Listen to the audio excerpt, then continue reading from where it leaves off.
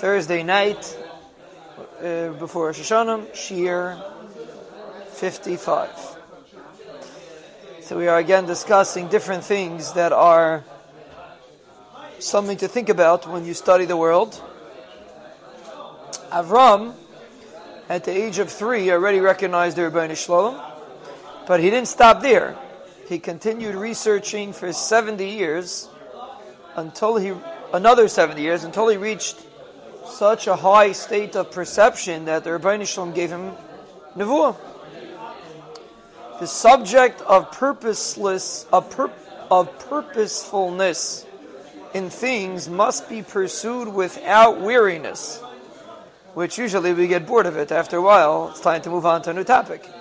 But he said, no, every day a person has to find a new observation or a deeper perception in an old observation, because that is what helps a person grow. It's not finding new things, it's not looking for new horizons, it's building in the concepts that you know and making them deeper and more chashiv. He said, give an example of the miracle of vomiting, that the body can rid itself of disgusting things, spoiled things. Or the body has a tendency to reject any foreign bodies, which is clear when people get grafts on skin or something like that, chas v'shalom. You have to work around the body. Or the system that the body builds a cyst around a foreign or diseased matter to isolate it from the rest of the body. The miracle of antibodies. The disease leaves over a substance which immunizes the body against a second attack. So not only does the body overcome something, but the body produces antibodies to fight further if it ever comes again. How about callousing? Callus, which the regions of the skin which are subjected to hard use, the skin gets thicker over there, which provides natural gloves and shoes to protect the hands and feet from wearing out. If the stomach did not possess the ability to reject spoiled food, if the body did not cast off or reject foreign objects, if diseased tissues were not isolated, if antibodies were not created to ensure against repetition of disease, and if the skin did not possess the ability to become callous, to get thicker, could the body function? These are a tiny part of the innumerable complicated mechanisms which demonstrate the gigantic intellect which is intent on the grand purpose of creation. For example, the embryo floats in a bag of water which absorbs the shock of blows and falls, which protects against the cold. As the embryo grows, it needs more nourishment, and therefore the fluid supply increases. When it's born, 2 fountains of milk are opened up and are ready. The nipple fits perfectly into the infant's mouth. The hole is not too big, because then the milk would come out too quickly and would choke. Chas v'shalom, the child. The hole is not too small, because then the child would get weary from sucking and would stop. Right, when a baby drinks bottles, that's one of the problems, to get it perfectly right. But the Rebbeinu Shalom created it naturally. You don't need no tries. It's set up perfectly. The first drop of milk is colorless, shkayach habitzchak, which acts as a safeguard against bacteria. That's why that's the first milk, not really milk, but that the woman produces. In order not to be wearied by the constant labors that are put upon them by the infant, why don't parents get tired of dealing with their children? The Rebbeinu Shalom gave them a divine spell.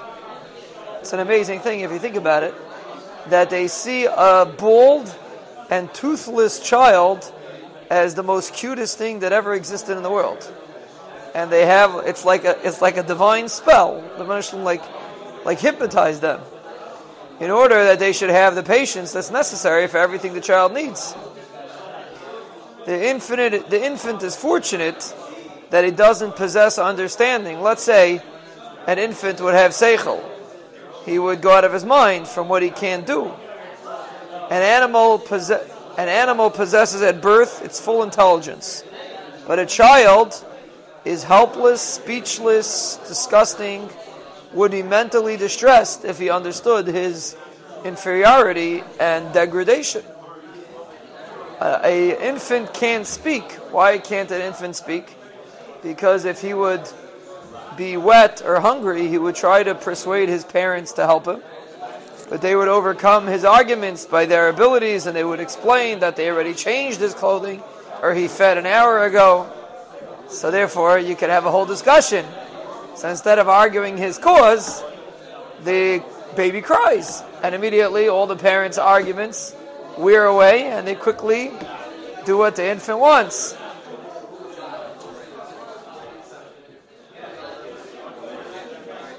This is a Morid de Gazach. Think about it. Why? What's the Morid de Gazach? A whole year, we dive into the Rebbeinu Shalom. We say, this, we need that. Rosh Hashanah, what do? Shofar.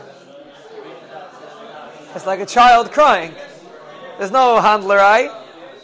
If Hashem just tells too, if we can handle, do you really need it, Barnasa? Or the yeah, or the nain, you don't need it. But if you cry, like a baby cries, there's no back and forth. It is what it is.